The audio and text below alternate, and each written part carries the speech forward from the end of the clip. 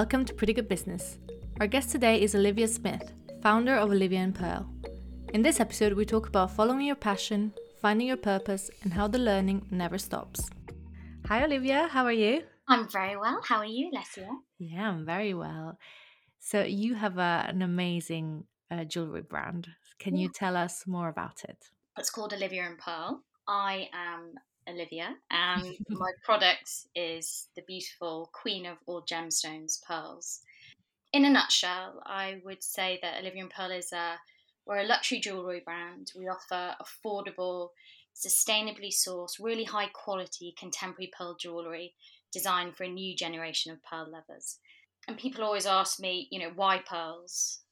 And I've always loved pearls since I was little. I was just obsessed with them, how they were formed in a seashell, and each one is so unique. And I remember my father would travel away on business trips and he'd return with pearls from Asia or India, and I collected them in this big box, which I still have today. So just always been really passionate about pearls and the magic behind them. Cut to 2016, I was shopping for pearl jewellery and I kind of looked around and I noticed that existing pearl jewellery was old-fashioned, quite dated designs, pricing was expensive, placing it outside the reach of, myself, my friends, and it wasn't really marketed or appealing to younger generations. And 2016, pearls actually weren't a trend like they are now. So I set about researching the landscape and competitors, and I identified what I thought was a gap in the market for affordable contemporary pearl jewellery. I founded Olivia and Pearl in 2016, really with the aim of creating the go-to contemporary pearl jewellery brand in the world. So ridiculously ambitious, but that's just me. And we challenged the traditional marketplace by cutting out that middleman and sourcing directly from the pearl farms, building those relationships directly with those pearl farms. And it's always been my mission starting the brand, and it's our brand ambition, has been to reinvent the pearl into a modern day icon. But in addition to that, growing up, I love the ocean, I love animals, and I'm quite passionate about marine conservation. So on launching the brand, I really wanted to find a way through Olivia and Pearl to give back to the oceans and to nature. And I started working on the brand in 2016, launched December the 1st, 2017, and now we're kind of 3 years later, and I'm here, and I'm really proud that we are achieving most of what we set out to do, which is really good. So yeah, you're right. Pearls are quite have kind of a connotation, don't they, of something that maybe your grandma used to wear, and that were just for like very special occasions. Yeah. And at some point, it was a little trend that was about river pearls that are a bit different, but it was never really, it didn't really, explode. No. And that's so true. Like when I got married a couple of years ago, one of my colleagues gave me a pair of pearl earring that Yeah. she got in Hong Kong, and Yeah. they were completely different from something that you would get in a shop here Yeah. or in Europe. And yeah, she was saying that it's quite common. It's like a very common thing to use to create jewelry, and yeah, they just look very modern. So how did you? So where are your partners? How did you find them? And how did you really went and found the pearls that you were looking for? Like they're not, imagine not, the round pearls that we're used to think about, but a bit modern. It was always really important for me to build relationships directly with the pearl farms. And like you just said, Asia, they love pearls in Asia. And the practices of freshwater cultured pearls in Asia, that's where it was created. Mikimoto created the science behind creating these beautiful cultured pearls. And it's a very specific process and science behind it. We only work with freshwater cultured pearls. We don't take from the ocean beds. But to create these beautiful pearls with high luster, perfect shapes, the process is definitely manipulated by man in a way, but you absolutely have to have a pristine natural environment. And that's what I love about the product, that it's natural, and it's really a creation of natural beauty from nature.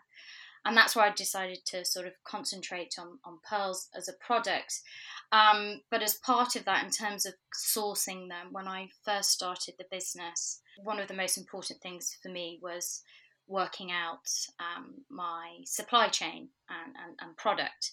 And I came up with the idea in 2016, and then I pretty much spent a year traveling to different pearl farms and jewelry trade fairs across Asia. And it was really important that I met with the manufacturers, that I visited the pearl farms, so I could really ensure the quality, process, people, and environment. And at the same time, I was designing my product and building my brand. But that sourcing of the pearls and building those relationships with the pearl farms and my manufacturers directly is very important to me. How many kind of pearls do you have? Because I personally just know two, but I'm not sure that's all, because I've seen on your website you have all sorts of, like, they're very different from, like, every single design is quite different and the pearls look very different. Yeah, so you have there's different shapes and there's different types, and they're created in completely different ways and environments. So we work with freshwater cultured pearls, mostly sort of AAA grade. There's a grading system like diamonds. I don't know if you're aware of the GAI grading system. So I'm trained in learning how to identify, the quality of a pearl. But we mostly work with sort of perfectly round pearls, freshwater cultured pearls, and also Akoya pearls. But then you've got button pearls, you've got baroque pearls, you've got keshi pearls, which I really love, and they're a very sort of distorted, sort of abstract shape to them. And I really enjoy working with them because each one is so individual. It's almost impossible to match them. And you've got Tahitian pearls, which come from Tahiti. Have you seen the bluey sort of high luster? They kind of have like a petrol tone to them, pinky yellow, blue tones. You've got South Sea pearls, which are a golden yellow. You can find those off the coast of China, but also Australia. So you can go all over the world and find these different colours, shapes of pearls. So it's never ending. There are a lot. It's interesting because I feel like we don't really know much about pearls, or at least not as much as we know, the common public, I would say, like, someone that wants to buy jewelry. I feel like we kind of know information about diamonds, or we can make them out of other things now. We can make them in labs, but I don't think we know much about pearls, really. No, and I think that's this spring actually we're launching a community and content hub, and at the heart of that for me is going to be centered around that educational piece on sustainability, the sourcing, but also the different types, colors, locations. So I think it's really important to take our consumer and customer on that journey of learning about the product that they're buying into. So I'm really excited to launch that content hub in May and sort of get that going. And of course, you said that you've always been very passionate about pearls, but what was the thing that really pushed you to start the business? Gosh, well, probably a lot of things. My whole life, everything leads you to a moment, doesn't it?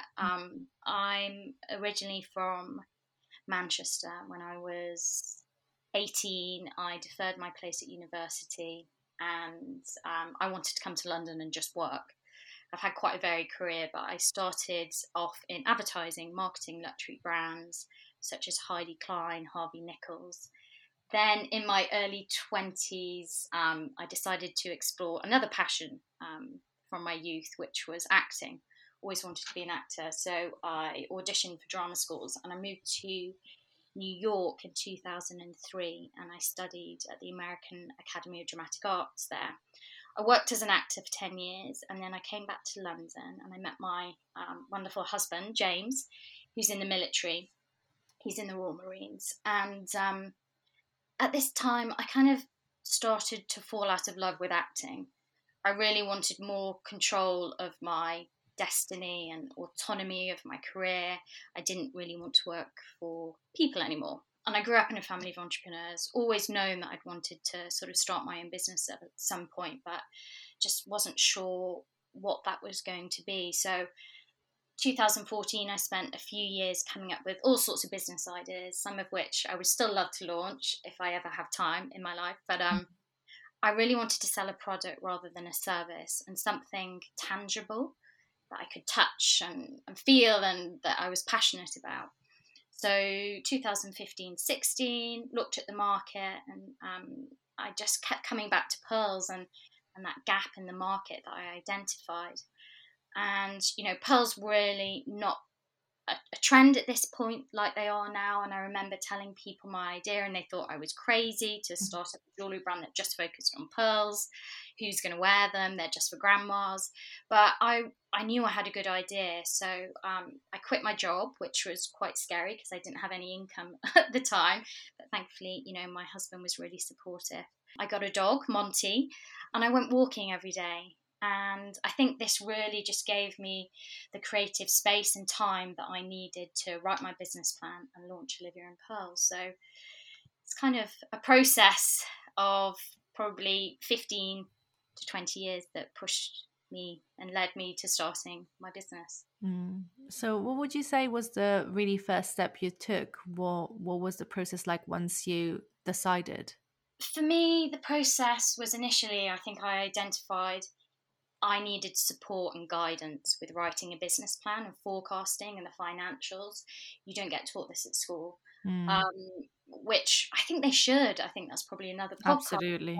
I think it's really important to encourage young people and help them understand that they can be self-employed. They can be a business owner from, a market store to a corner shop to launching your own pearl jewellery brand. But I felt like I needed some professional support, and I've got a great family, but I started to research startup schemes and I found out about the government-backed startup loan and mentor scheme. I'm not sure if you're aware of it. And one of the delivery partners of the scheme was X-Forces.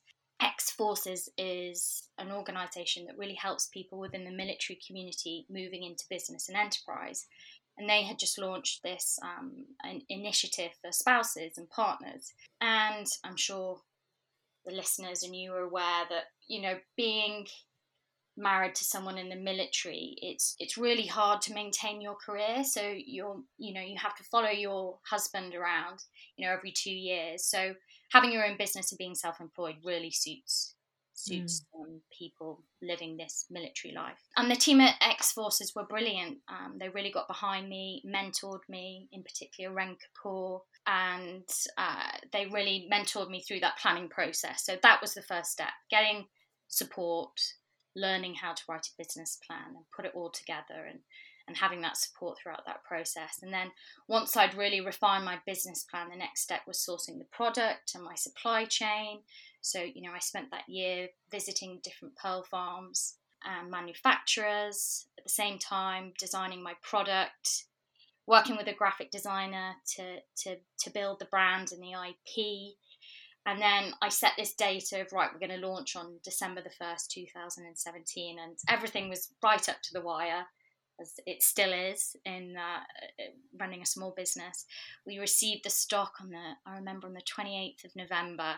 And my husband and I spent like 3 nights staying up till 5 o'clock, sorting it all out.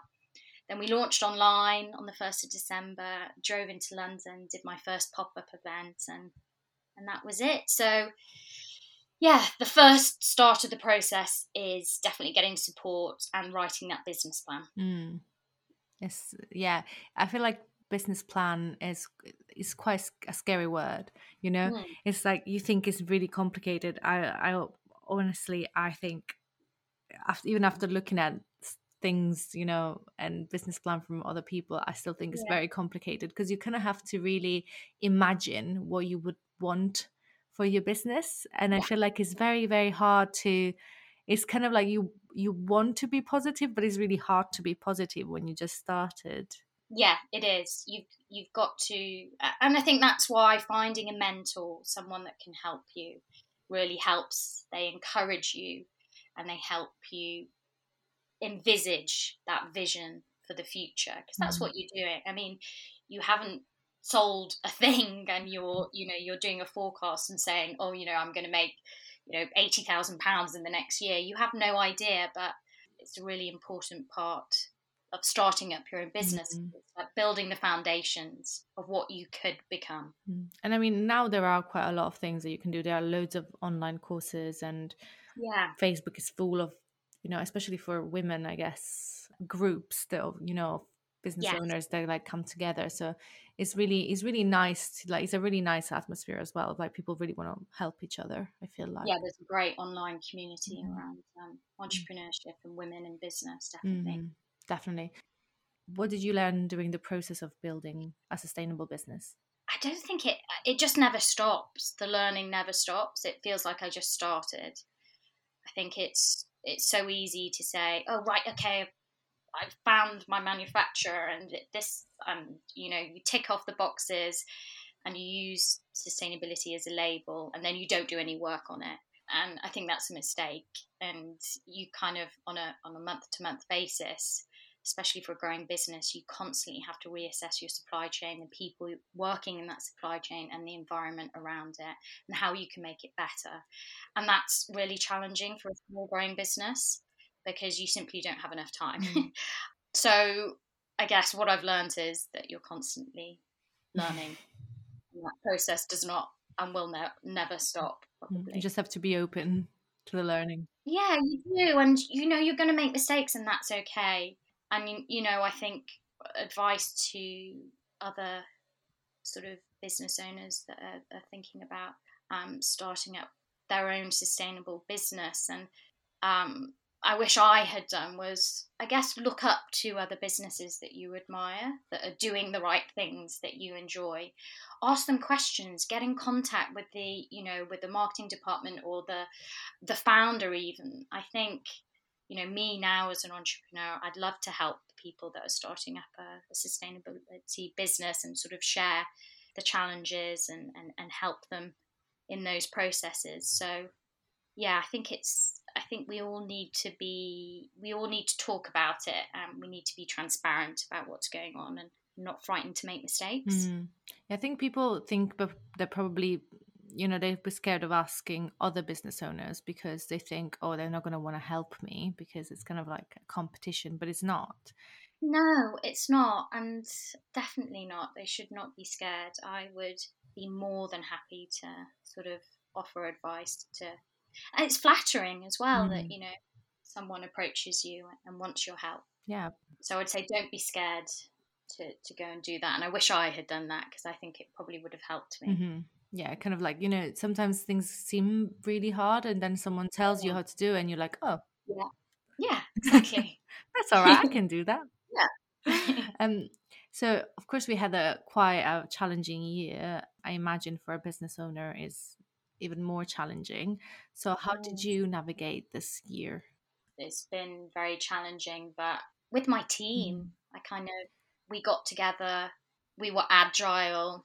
When COVID first hit in the first lockdown in March, I've never been through anything like this. I haven't been through a recession as a business owner. I haven't really had much adversity like this in my life or in my life as a business owner. So it was a shock. We made the decision just to pause everything for about 3 to 4 weeks, because I think it was just important just for everyone to look after themselves as well, the team, and manage that kind of mental health aspect and stress levels. So we just paused. Everyone spent time with their family. In the background, I worked on how we were going to make this working from home. Then we came back together, and that pause was really good, because it enabled us to reflect on what was going on in the world and helped us to build a plan to move forward for the rest of the year. And we used the time to kind of go back and look at the brand and reassess, like, what's important to us, what are our values, and define all of that. So we spent a lot of time on branding and values throughout the year. and when we relaunched our advertising campaigns, we wanted to launch with something that was more meaningful and kind of relevant to the moment. So we launched our Stay Connected campaign, where we gave back to 20% of sales to NHS charities together. But something that our customers really enjoyed, with every purchase, you got to send a gift, a free gift from Olivia and Pearl. So these like little pearl stud earrings or a ring to a loved one of your choice that you couldn't see in lockdown. So it was sort of working on these projects, and then the marine conservation project that we have just announced really got us through the year. And so we pulled together as a team. We focused on the positives. We looked after each other, and we've navigated it quite well. I guess for a small business, it's much easier to kind of try and find a balance, because, well, first of all, all your employee by name, probably. Yeah. And it's more like a little family than being in a massive company and trying to get hold to somebody. Yeah. So how do you feel like things gonna evolve now in the future? It's hard to say. It's really hard. I feel like it's really hard to think about the future. It is, because I think we've almost had to stop ourselves thinking about the future, because you drive yourself absolutely mad. I try not to make plans. The first lockdown was different. I feel like the first lockdown, we really thought that was going to be very like a short, amount of time. I was convinced that after the summer we would be fine. So I found it actually quite easy to kind of like make a mind, a plan in my mind of what I was going to do like come September. But now I find that it's extremely hard to organize anything in your head and know what you're going to do in a week. Yeah.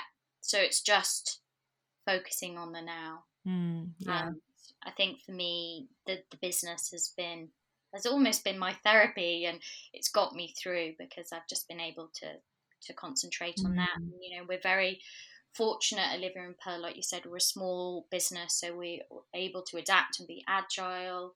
We're online.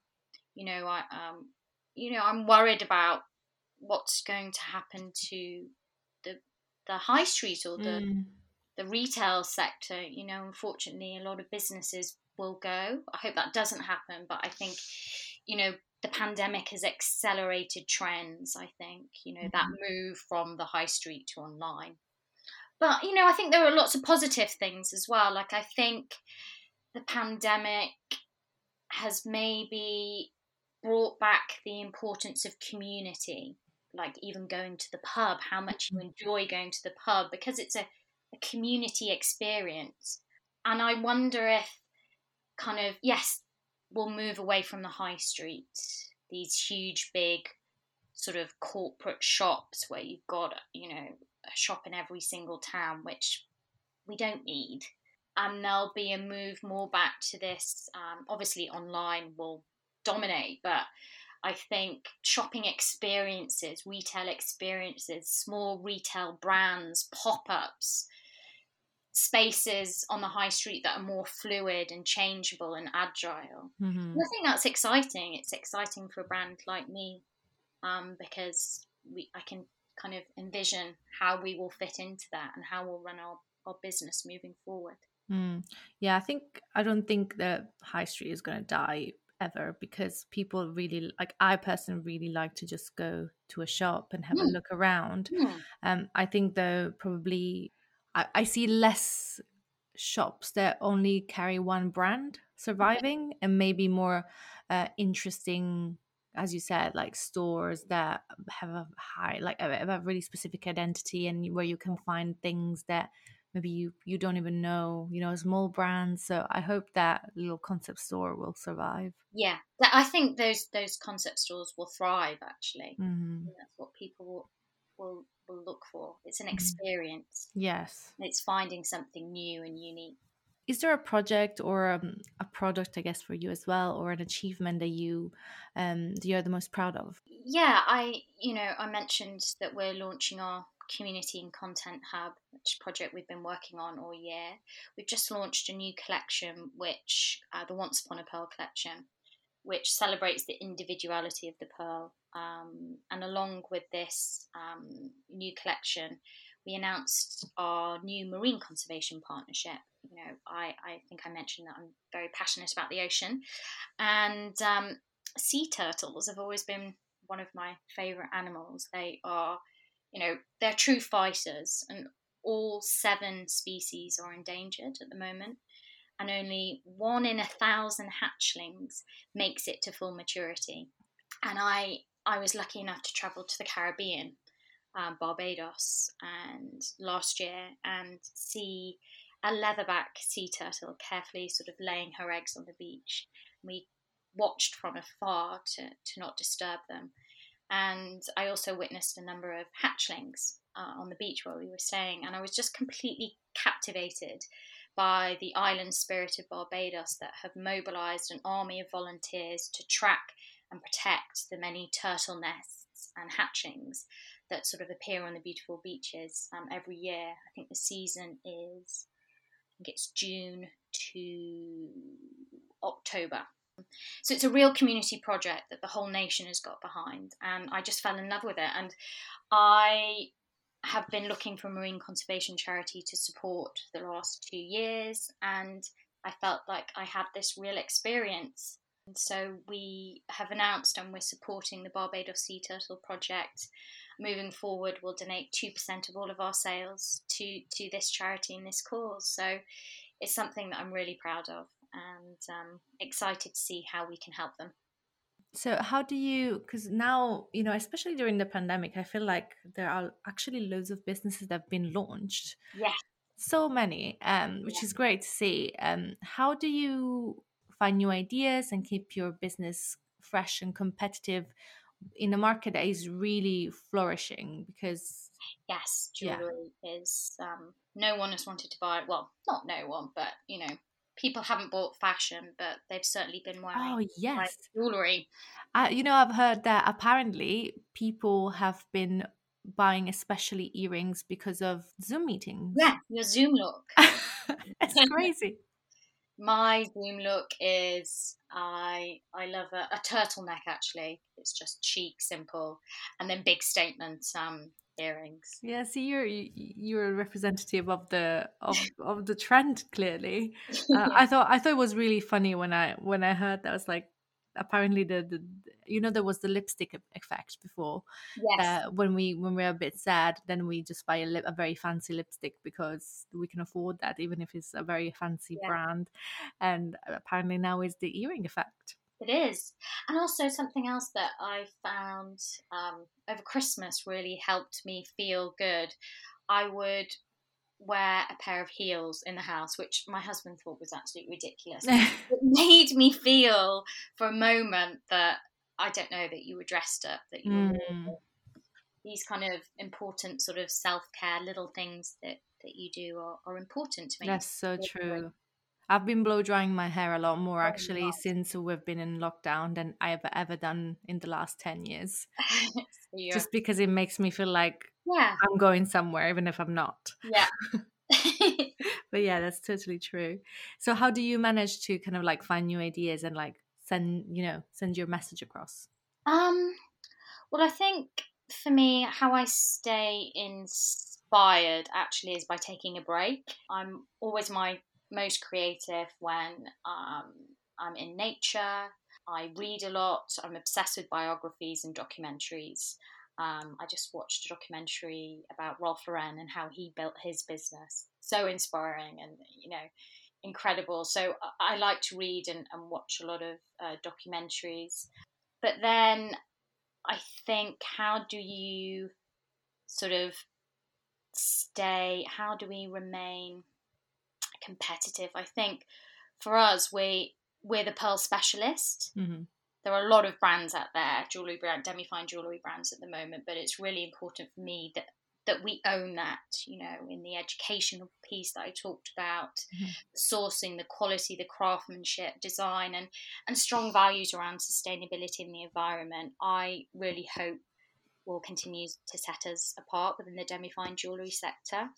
And I think it's our vision, my vision for the future, combined with technology. I love technology and finding new technologies to help build the business online and offline and connect with our customer in new ways.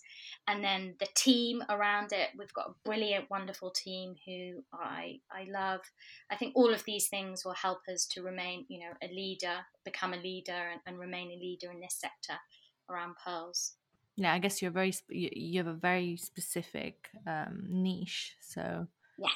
So you already told us what would be your advice for a business owner, but is there a mistake that you made that taught you an important lesson? I think it's still one that I'm learning, and it's when I haven't trusted my gut instinct. And I don't know whether that's a little bit of imposter syndrome, because you're suddenly in the business world. And as you're growing a business, you have to collaborate and partner with experts from different areas of the business world, at quite a high level. And it can be overwhelming. And I think it is really incredibly important to be open to new and different ideas on your business and strategy. But you've really got to be careful with people taking over your vision or talking you into something that you're not comfortable with. So it's where I haven't done that. You need to take time making big decisions. You have to let it sit with you. And if you have that niggly feeling that it's not right, just really trust your gut and go with what feels good. I can't stress that, I've made some mistakes where I haven't trusted my gut. But I guess it's, important lesson. I know that now. So yeah, I guess it's very hard to try to, sometimes we're just trying to do we just want to do the thing that we think is right, because it seems like the most logic thing to do. And of course, if you have people around that have done this before, you tend to trust them more than yourself. And I guess it's in everything in life, even in when you're working for somebody.